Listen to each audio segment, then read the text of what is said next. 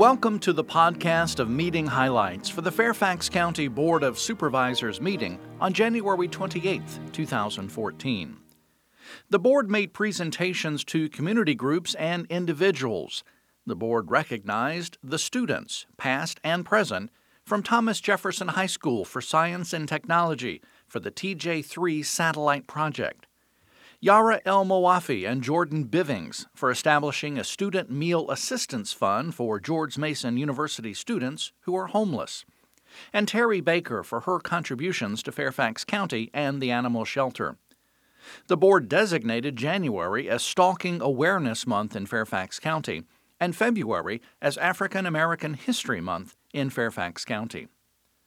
The Don Smith Awards were presented by the Employees Advisory Council.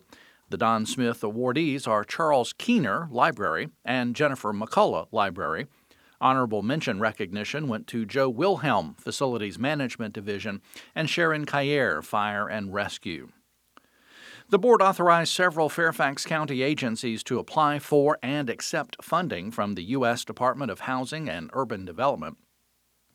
The board approved a project agreement between CityLine Partners, LLC and Fairfax County for the Scotts Run Stream Restoration.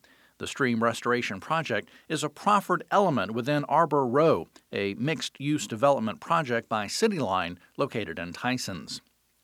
The board approved a 20.1% overall parking reduction for A&R Huntington Avenue properties. The site is located within 1/4 mile of the Huntington Metro Station. The applicant plans on constructing an apartment building with 139 dwelling units and a 3-level parking garage.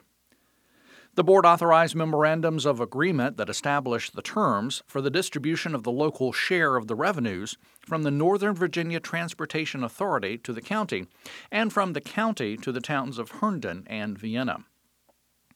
The board approved an agreement between Fairfax County and George Mason University for an employee commuter shuttle pool as a transportation demand management strategy, all part of the I-95 Express Lanes Transportation Management Plan. The board approved comments to the Federal Communications Commission regarding co-locations of telecommunications equipment, requesting preservation of the ability of local governments to control land use decisions to the maximum extent possible. The board approved $1.4 billion in transportation project priorities over the next 6 years. This money, the majority of which will come from the state and regional sources, will go towards new and existing roads, sidewalks, trails, and bike lanes. There are approximately 180 projects that will be funded, not including reserve funding for other projects. The county will be developing schedules for each project in the coming months. The board approved an amendment to the lease with Comstock Reston Station Holdings concerning the county-owned property adjacent to the Wheelie Reston East Metro Rail Station, setting the annual base rent at $2.9 million, with a requirement that Comstock commence construction of a building on the site by June 1, 2014. As required by the state, the board adopted a new stormwater ordinance to limit polluted runoff from new development. The new rules will help protect stream channels and water quality by placing a cap on the amount of stormwater and pollutants, such as phosphorus and nitrogen, permitted to flow from newly developed properties. The board held a public hearing on a new land use plan that calls for transit-oriented development in the areas within a half-mile from the Silver Line metro stations, which are Wheelie Reston East, Reston Town Center, and Herndon. The board deferred a decision until the next board meeting on February 11, 2014.